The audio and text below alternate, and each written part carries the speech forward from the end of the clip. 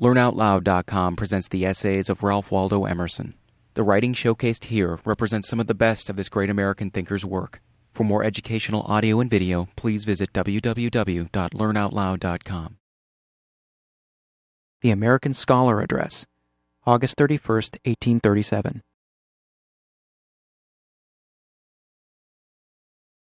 Mr. President and gentlemen, I greet you on the recommencement of our literary year. Our anniversary is one of hope, and perhaps not enough of labor. We do not meet for games of strength or skill, for the recitation of histories, tragedies, and odes, like the ancient Greeks, for parliaments of love and poesy like the troubadours, nor for the advancement of science like our contemporaries in the British and European capitals. Thus far, our holiday has been simply a friendly sign of the survival of the love of letters, amongst a people too busy to give to letters anymore. As such, it is precious as the sign of an indestructible instinct. Perhaps the time has already come, when it ought to be and will be something else, when the sluggard intellect of this continent will look from under its iron lids and fill the postponed expectation of the world with something better than the exertions of mechanical skill. Our day of dependence, our long apprenticeship to the learning of other lands, draws to a close. The millions that around us are rushing into life cannot always be fed on the sere remains of foreign harvests. Events, actions arise, that must be sung, that will sing themselves. Who can doubt that poetry will revive and lead in a new age, as the star in the constellation Harp, which now flames in our zenith, astronomers announce, shall one day be the pole star for 1,000 years. In this hope, I accept the topic which not only usage, but the nature of our association seem to prescribe to this day, the American scholar. Year by year we come up hither to read one more chapter of his biography. Let us inquire what light new days and events have thrown on his character and his hopes. It is one of those fables which, out of an unknown antiquity, convey an unlooked-for wisdom that the gods, in the beginning, divided man into men, that he might be more helpful to himself, just as the hand was divided into fingers, the better to answer its end. The old fable covers a doctrine ever new and sublime, that there is one man, present to all particular men only partially or through one faculty, and that you must take the whole society to find the whole man. Man is not a farmer, or a professor, or an engineer, but he is all. Man is priest and scholar, and statesman, and producer, and soldier. In the divided or social state, these functions are parceled out to individuals, each of whom aims to do his stint of the joint work, whilst each other performs his. The fable implies that the individual to possess himself must sometimes return from his own labor to embrace all the other laborers. But unfortunately, this original unit, this fountain of power, has been so distributed to multitudes, has been so minutely subdivided and peddled out that it is spilled into drops and cannot be gathered. The state of society is one in which the members have suffered amputation from the trunk and strut about so many walking monsters, a good finger, a neck, a stomach, an elbow, but never a man. Man is thus metamorphosed into a thing, into many things. The planter, who is man sent out into the field to gather food, is seldom cheered by any idea of the true dignity of his ministry. He sees his bushel and his cart, and nothing beyond, and sinks into the farmer, instead of man on the farm. The tradesman scarcely gives an ideal worth to his work, but is ridden by the routine of his craft, and the soul is subject to dollars. The priest becomes a form, the attorney a statute book, the mechanic a machine, the sailor a rope of a ship. In this distribution of functions, the scholar is the designated intellect. In the right state, he is man thinking. In the degenerate state, when the victim of society, he tends to become a mere thinker, or, still worse, the parrot of other men's thinking. In this view of him as man thinking, the theory of his office is contained. Him nature solicits with all her placid, all her monitory pictures. Him the past instructs, him the future invites. Is not, indeed, every man a student, and do not all things exist for the student's behoof? And finally, is not the true scholar the only true master? But the old oracle said, all things have two handles. Beware of the wrong one. In life, too often, the scholar errs with mankind and forfeits his privilege. Let us see him in his school, and consider him in reference to the main influences he receives. 1. The first in time and the first in importance of the influences upon the mind is that of nature. Every day the sun, and after sunset night and her stars. Ever the winds blow, ever the grass grows. Every day men and women conversing, beholding and beholden. The scholar is he of all men whom this spectacle most engages. He must settle its value in his mind. What is nature to him? There is never a beginning, there is never an end, to the inexplicable continuity of this web of God, but always circular power returning into itself. Therein it resembles his own spirit, whose beginning, whose ending he can never find. So entire, so boundless.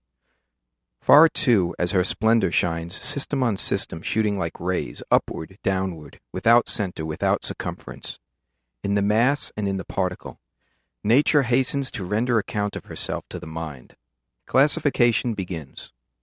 To the young mind, everything is individual, stands by itself. By and by, it finds how to join two things, and sees in them one nature. Then 3, then 3,000, and so, tyrannized over by its own unifying instinct, it goes on tying things together, diminishing anomalies, discovering roots running underground, whereby contrary and remote things cohere, and flower out of one stem. It presently learns that since the dawn of history, there has been a constant accumulation and classifying of facts. But what is classification but the perceiving that these objects are not chaotic and are not foreign, but have a law which is also the law of the human mind? The astronomer discovers that geometry, a pure abstraction of the human mind, is the measure of planetary motion. The chemist finds proportions and intelligible method throughout matter. The science is nothing but the finding of analogy, identity, in the most remote parts.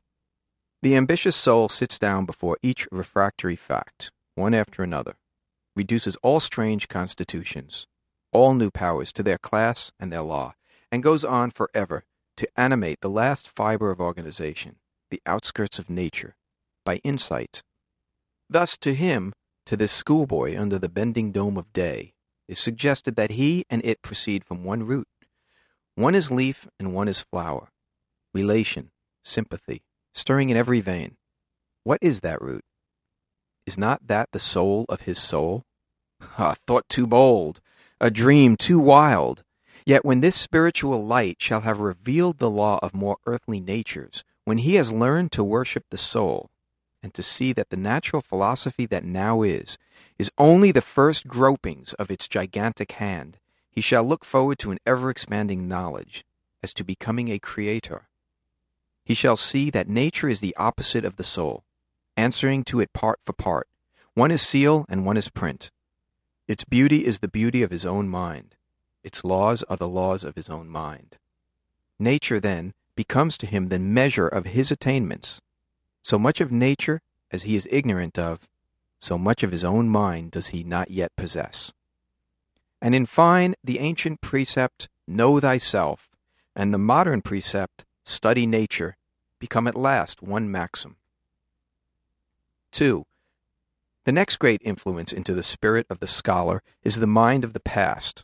In whatever form, whether of literature, of art, of institutions, that mind is inscribed. Books are the best type of the influence of the past, and perhaps we shall get at the truth, learn the amount of this influence more conveniently, by considering their value alone. The theory of books is noble. The scholar of the first age received into him the world around, brooded thereon, gave it new arrangement of his own mind, and uttered it again. It came to him, life. It went out from him, truth. It came to him, short-lived actions. It went out from him, immortal thoughts. It came to him, business. It went out from him, poetry. It was dead fact. Now it is quick thought. It can stand and it can go. It now endures. It now flies. It now inspires. Precisely in proportion to the depth of mind from which it issued, So high does it soar, so long does it sing. Or I might say it depends on how far the process has gone of transmuting life into truth. In proportion to the completeness of the distillation, so will the purity and the imperishableness of the product be. But none is quite perfect. As no air pump can by any means make a perfect vacuum, so neither can any artist entirely exclude the conventional, the local, the perishable from his book, or write a book of pure thought that shall be as efficient in all respects to a remote posterity as to contemporaries, or rather to the second age. Each age, it is found, must write its own books, or rather, each generation for the next succeeding. The books of an older period will not fit this. Yet hence arises a grave mischief. The sacredness which attaches to the act of creation, the act of thought, is transferred to the record. The poet, chanting, was felt to be a divine man. Henceforth the chant is divine also. The writer was a just and wise spirit. Henceforth it is settled. The book is perfect. As love of the hero corrupts into the worship of his statue. Instantly the book becomes noxious. The guide is a tyrant.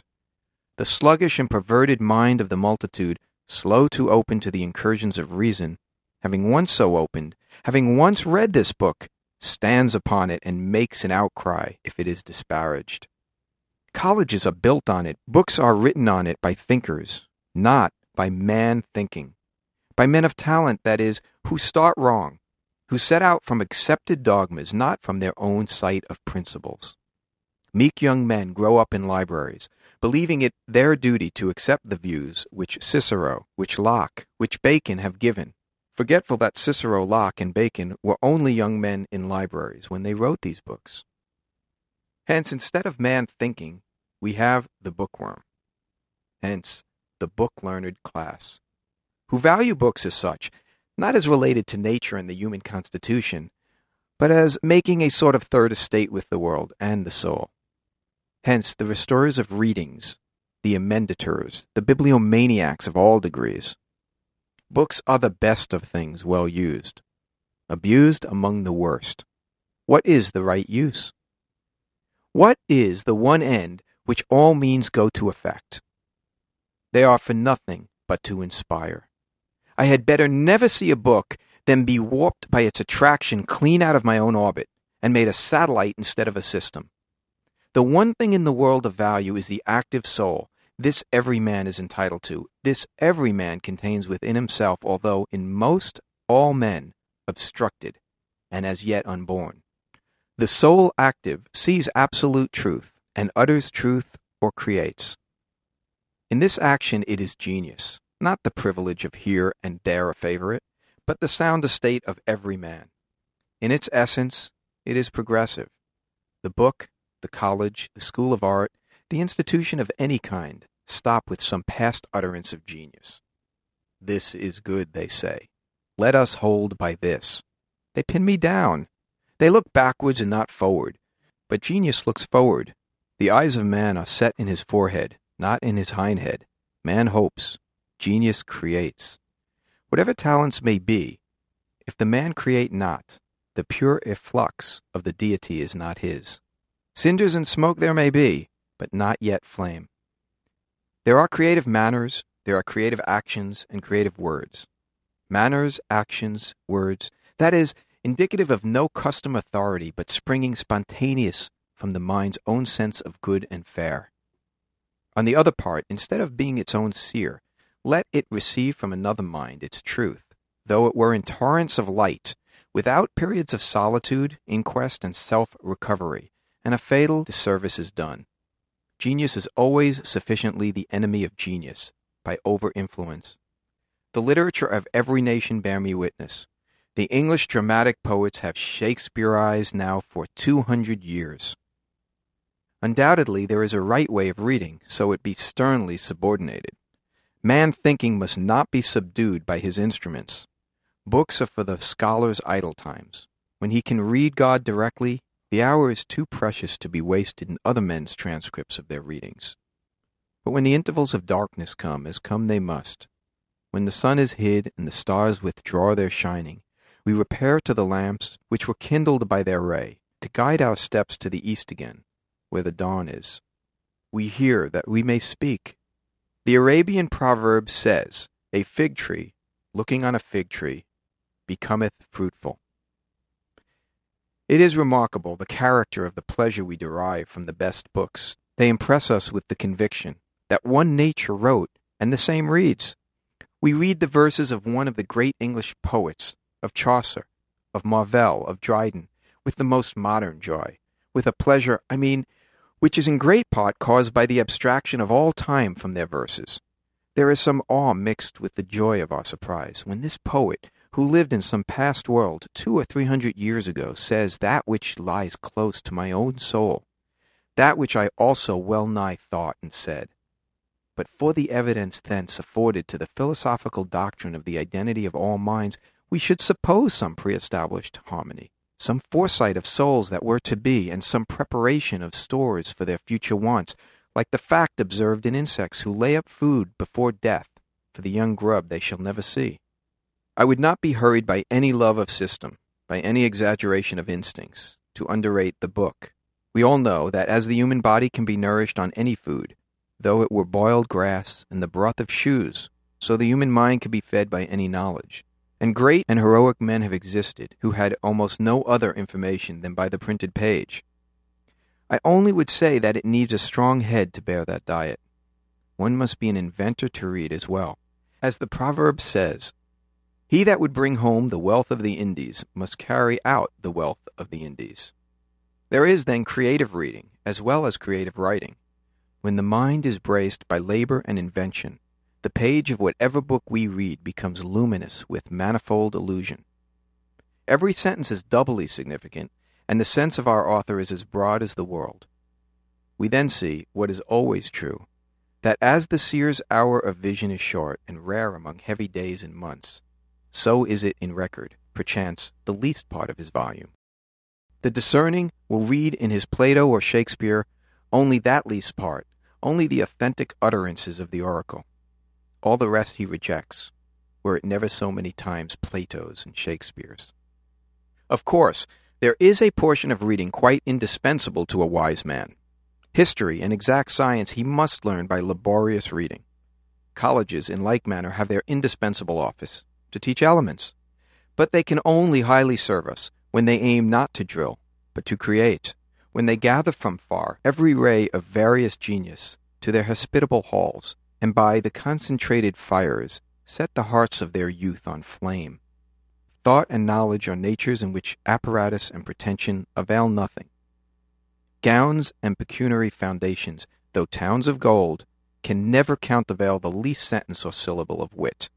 Forget this, and our American colleges will recede in their public importance, whilst they grow richer every year. 3.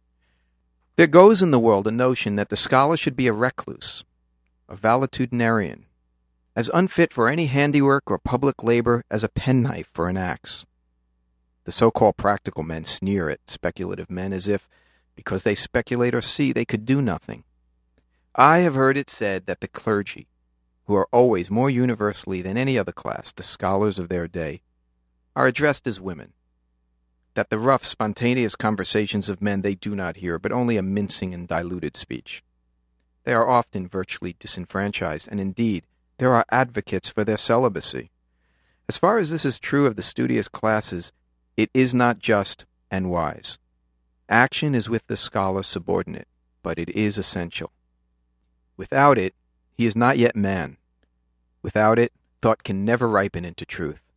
Whilst the world hangs before the eye as a cloud of beauty, we cannot even see its beauty. Inaction is cowardice, but there can be no scholar without the heroic mind. The preamble of thought, the transition through which it passes from the unconscious to the conscious, is action. Only so much do I know as I have lived. Instantly we know whose words are loaded with life and whose not. The world, this shadow of the soul or other me, lies wide around. Its attractions are the keys which unlock my thoughts and make me acquainted with myself.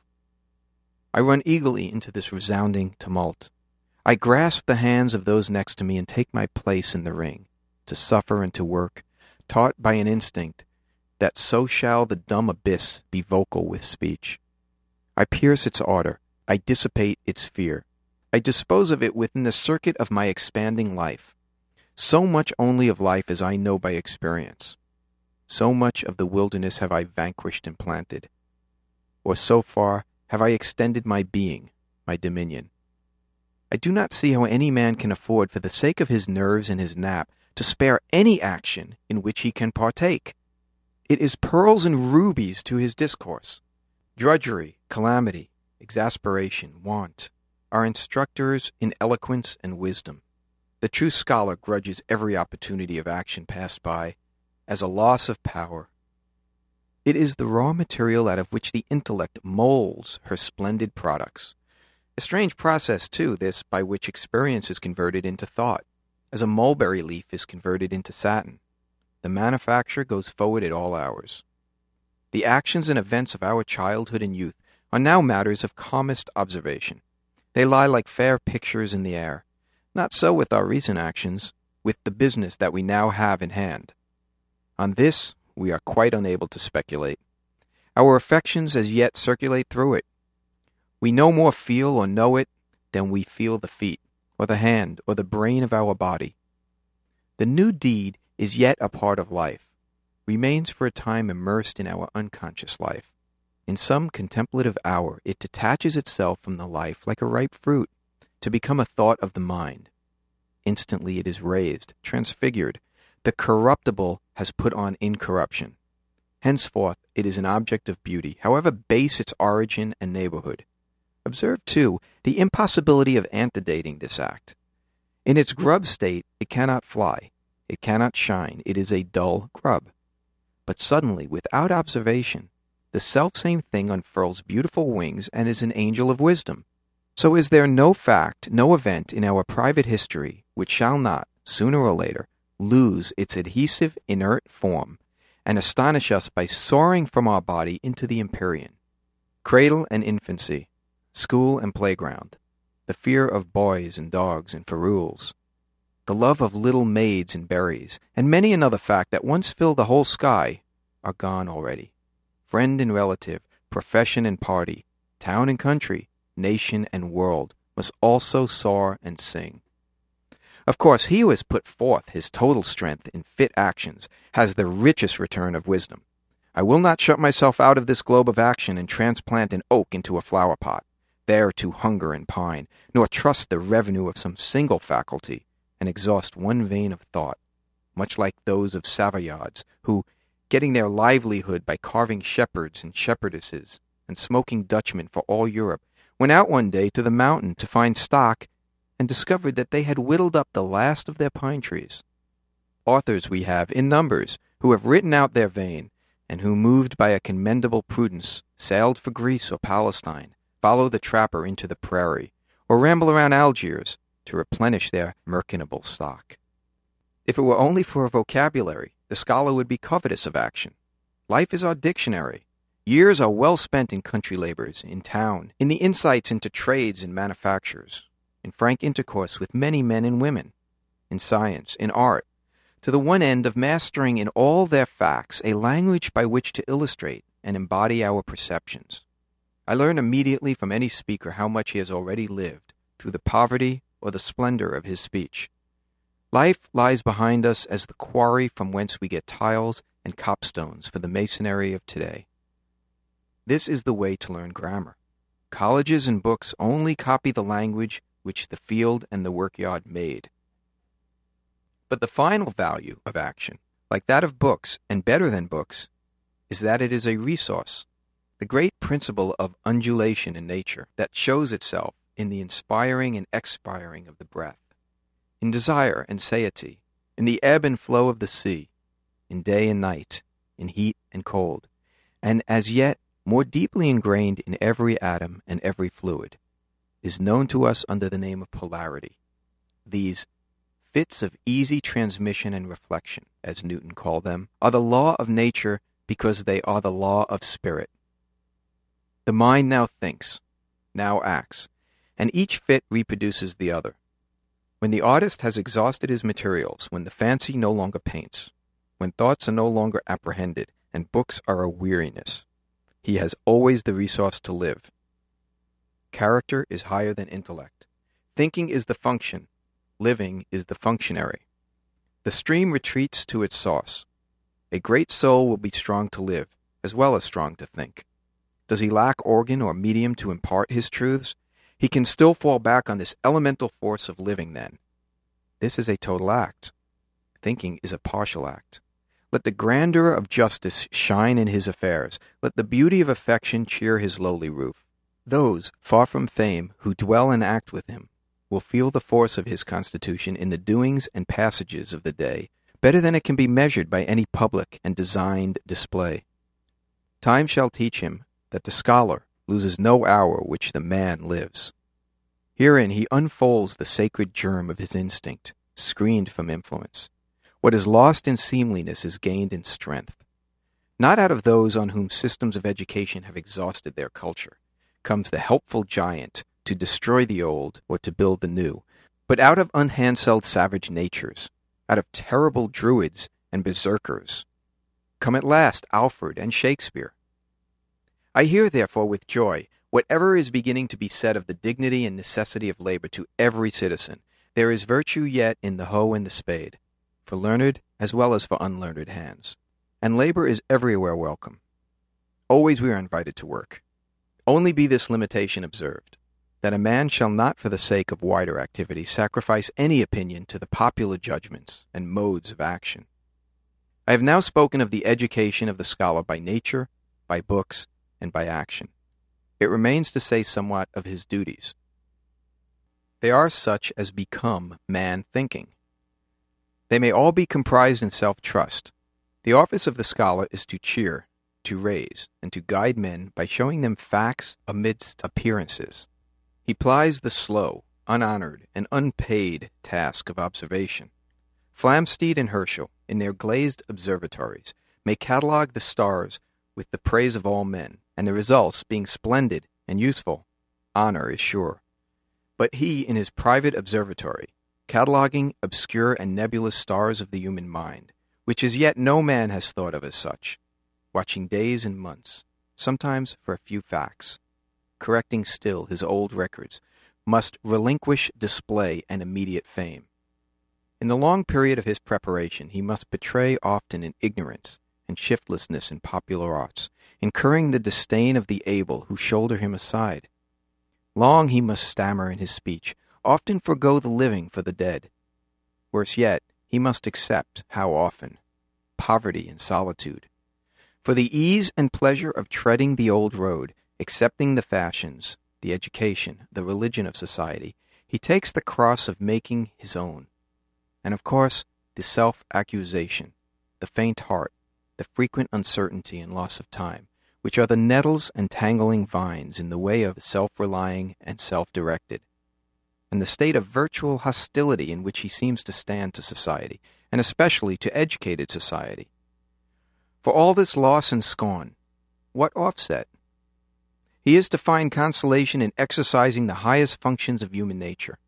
He is one who raises himself from private considerations and breathes and lives on public and illustrious thoughts. He is the world's eye. He is the world's heart.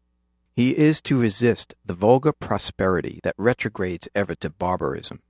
By preserving and communicating heroic sentiments, noble biographies, melodious verse, and the conclusions of history, whosoever oracles the human heart, in all emergencies, in all solemn hours, has uttered as its commentary on the world of actions. These he shall receive and impart, and whatsoever new verdict reason from her inviolable seat pronounces on the passing man and events of today, this he shall hear and promulgate. These being his functions, it becomes him to feel all confidence in himself, and to defer never to the popular cry. He and he only knows the world. The world of any moment is the merest appearance. Some great decorum, some fetish of a government, some ephemeral trade or war or man is cried up by half mankind and cried down by the other half, as if all depended on this particular up or down. The odds are that the whole question is not worth the poorest thought which the scholar has lost in listening to the controversy. Let him not quit his belief that a pop gun is a pop gun, though the ancient and honorable of the earth affirm it to be the crack of doom. In silence, in steadiness, in severe abstraction, let him hold by himself, add observation to observation, patient of neglect, patient of reproach, and bide his own time. Happy enough if he can satisfy himself alone that this day he has seen something truly. Success treads on every right step, for the instinct is sure that prompts him to tell his brother what he thinks. He then learns that in going down into the secrets of his own mind, he has descended into the secrets of all minds. He learns that he who has mastered any law in his private thoughts is master to that extent of all men whose language he speaks, and of all into whose language his own can be translated. The poet, in utter solitude, remembering his spontaneous thoughts and recording them, is found to have recorded that which men in crowded cities find true for themselves also. The orator distrusts at first the fitness of his frank confessions, his want of knowledge of the persons he addresses, until he finds that he is the complement of his hearers, that they drink his words because he fulfills for them their own nature. The deeper he dives into his privatest, secretest presentment, to his wonder he finds this is the most acceptable, most public, and universally true. The better part of every man feels, this is my music, this is myself. In self-trust, all the virtues are comprehended. Free should the scholar be, free and brave, free even to the definition of freedom, without any hindrance that does not arise out of his own constitution. Brave, for fear is a thing which a scholar by his very function puts behind him. Fear always springs from ignorance. It is a shame to him if his tranquillity amid dangerous times arise from the presumption that, like children and women, he is a protected class, or if he seek a temporary peace by the diversion of his thoughts from politics or vexed questions, hiding his head like an ostrich in the flowering bushes, peeping into microscopes and turning rhymes as a boy whistles to keep his courage up. So is the danger a danger still, so is the fear worse. Man-like, let him turn and face it. Let him look into its eye and search its nature, inspect its origin, see the whelping of his lion, which lies no great way back. He will then find in himself a perfect comprehension of its nature and extent. He will have made his hands meet on the other side, and can henceforth defy it, and pass on superior. The world is his, who can see through its pretension. What deafness, what stone-blind custom, what overgrown error you behold, is there only by sufferance, by your sufferance. See it to be a lie, and you have already dealt it its mortal blow. Yes, we are the cowed, we the trustless. It is a mischievous notion that we are come late into nature, that the world was finished a long time ago. As the world was plastic and fluid in the hands of God, so it is ever too so much of his attributes as we bring to it. To ignorance and sin, it is flint. They adapt themselves to it as they may. But in proportion as a man has anything in him divine, the firmament flows before him and takes his signet and form. Not he is great who can alter matter, but he who can alter my state of mind. They are the kings of the world who give the color of their present thought to all nature and all art, and persuade man, by the cheerful serenity of their carrying the matter, that this thing which they do is the apple which the ages have desired to pluck, now at last ripe, and inviting nations to the harvest. The great man makes the great thing. Wherever MacDonald sits, there is the head of the table. Linus makes botany the most alluring of studies, and wins it from the farmer and the herb woman. Davy, chemistry, and Cuvier, fossils. The day is always his, who works in it with serenity and great aims. The unstable estimates of men crowd to him whose mind is filled with the truth, as the heaped waves of the Atlantic follow the moon. For this self-trust, the reason is deeper than can be fathomed, darker than can be enlightened. I might not carry with me the feeling of my audience in stating my own belief, but I have already shown the ground of my hope in averting to the doctrine that man is one. I believe man has been wronged. He has wronged himself. He has almost lost the light that can lead him back to his prerogatives. Men are become of no account. Men in history, men in the world of today are bugs. are spawn, and are called the mass and the herd. In a century, in a millennium, one or two men, that is to say, one or two approximations of the right state of every man, all the rest behold in the hero or the poet of their own green and crude being, ripened, yes, and are content to be less, so that may attain to its full stature. What a testimony, full of grandeur, full of pity, is born to the demands of his own nature by the poor clansman, the poor partisan who rejoices in the glory of his chief. The poor and the low find some amends to their immense moral capacity, for their acquiescence in a political and social inferiority. They are content to be brushed like flies from the path of a great person, so that justice shall be done by him to that common nature which is the dearest desire of all to see enlarged and glorified. They sun themselves in the great man's light, and feel it to be their own element. They cast the dignity of man from their downtrod selves upon the shoulder of a hero, and will perish to add one drop of blood to make that great heart beat, those giant sinews combat and conquer. He lives for us, and we live in him. Men, such as they are, very naturally seek money or power, and power because it is as good as money, the spoils, so-called, of office. And why not? For they aspire to the highest, and this, in their sleepwalking, they dream is highest. Wake them, and they shall quit the false good, and leap to the true, and leave governments to clerks and desks. This revolution is to be wrought by the gradual domestication of the idea of culture. The main enterprise of the world for splendor, for extent, is the upbuilding of a man. Here are the materials strewn along the ground. The private life of one man shall be a more illustrious monarchy, more formidable to his enemy, more sweet and serene in its influence to its friends than any kingdom in history. For a man rightly viewed comprehendeth the particular natures of all men. Each philosopher, each bard, each actor, has only done for me, as by a delicate, what one day I can do for myself. The books which once we valued more than the apple of the eye, we have quite exhausted. What is that but saying that we have come up to the point of view which the universal mind took through the eyes of one scribe? We have been that man, and have passed on. First one, then another. We drain all cisterns, and waxing greater, by all these supplies we crave a better and more abundant food. The man has never lived that can feed us ever. The human mind cannot be enshrined in a person. Who shall set a barrier on any one side to this unbounded, unboundable empire? It is one central fire, which, flaming now out of the lips of Etna, lightens the capes of Sicily, and now, out of the throat of Vesuvius, illuminates the towers and vineyards of Naples. It is one light, which beams out 1,000 stars. It is one soul, which animates all men.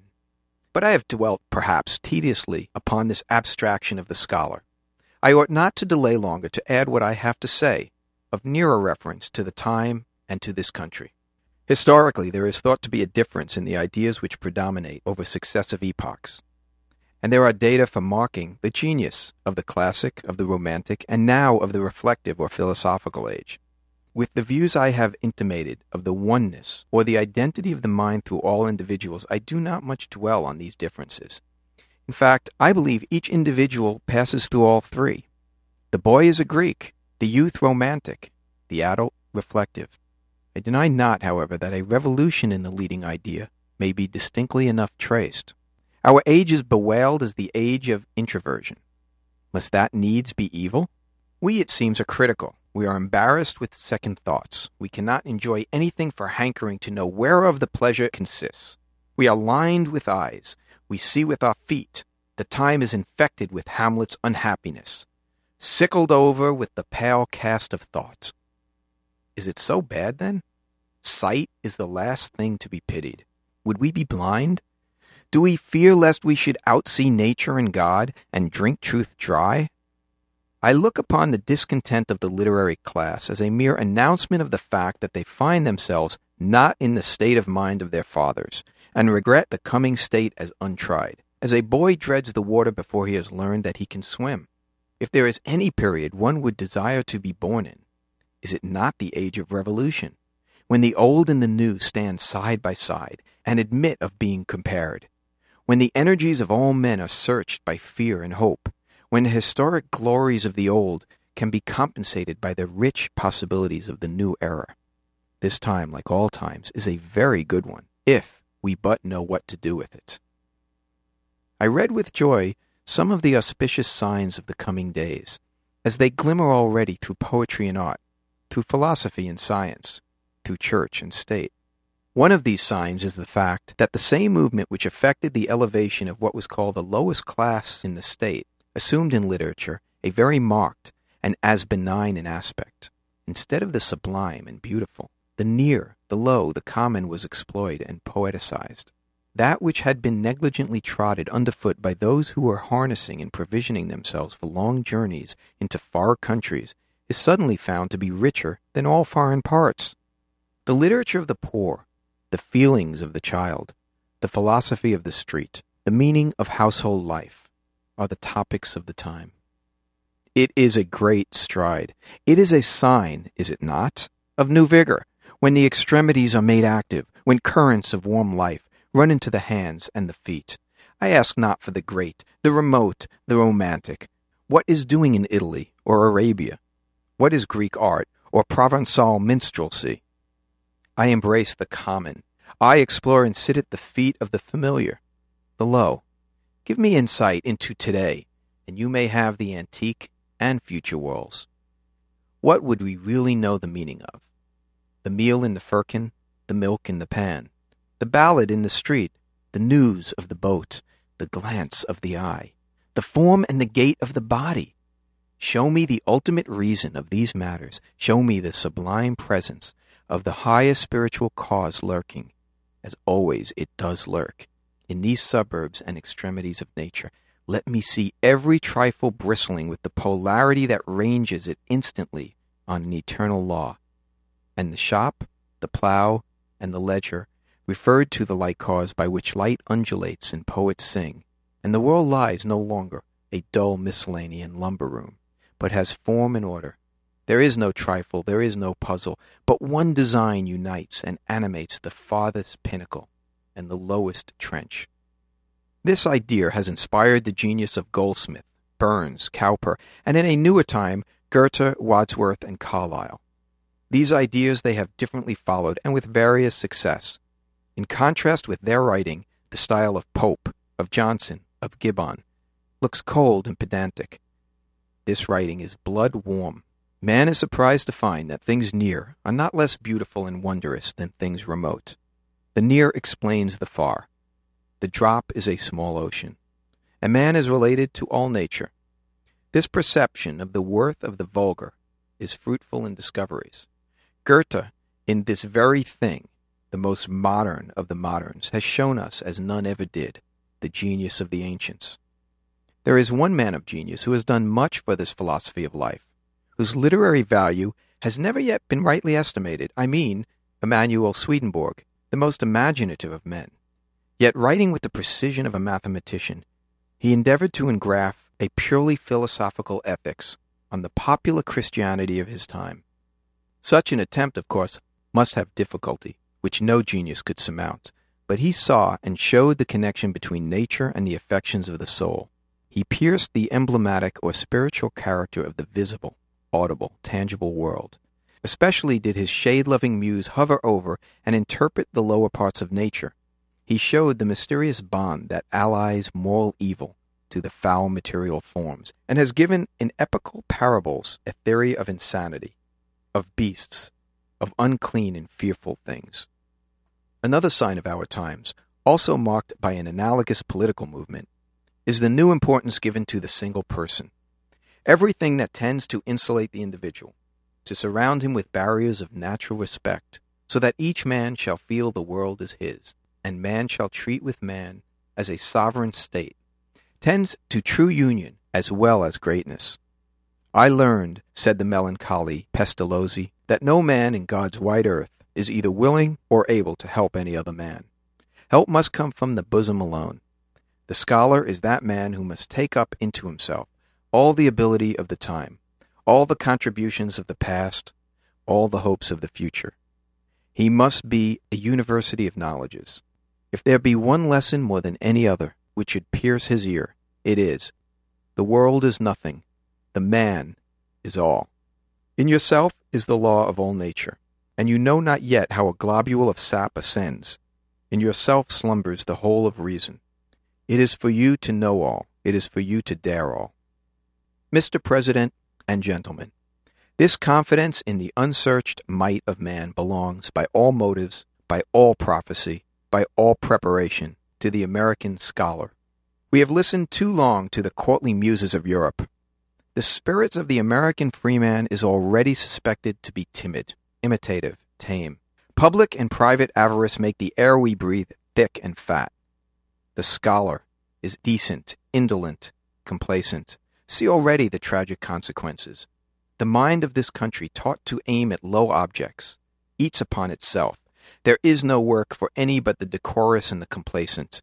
Young men of the fairest promise, who begin life upon our shores, inflated by the mountain winds, shined upon by all the stars of God, find the earth below not in unison with these, but are hindered from action by the disgust which the principles on which business is managed inspire, and turn drudges or die of disgust, some of them suicides. What is the remedy? They did not yet see, and thousands of young men as hopeful now crowding to the barriers for the career do not yet see, that if the single man plant himself indomitably on his instincts and there abide, the huge world will come round to him. Patience, patience, with the shades of all the good and great for company, and for solace, the perspective of your own infinite life, and for work, the study and the communication of principles, the making those instincts prevalent, the conversion of the world. Is it not the chief disgrace in the world not to be a unit, not to be reckoned one character, not to yield that peculiar fruit which each man was created to bear, but to be reckoned in the gross, in the 100 or the 1,000 of the party, the section to which we belong, and our opinion predicated geographically as the North or the South? Not so, brothers and friends. Please God, ours shall not be so. We will walk on our own feet. We will work with our own hands. We will speak with our own minds. The study of letters shall be no longer a name for pity, for doubt, and for sensual indulgence. The dread of man and the love of man shall be a wall of defense and a wreath of joy around all.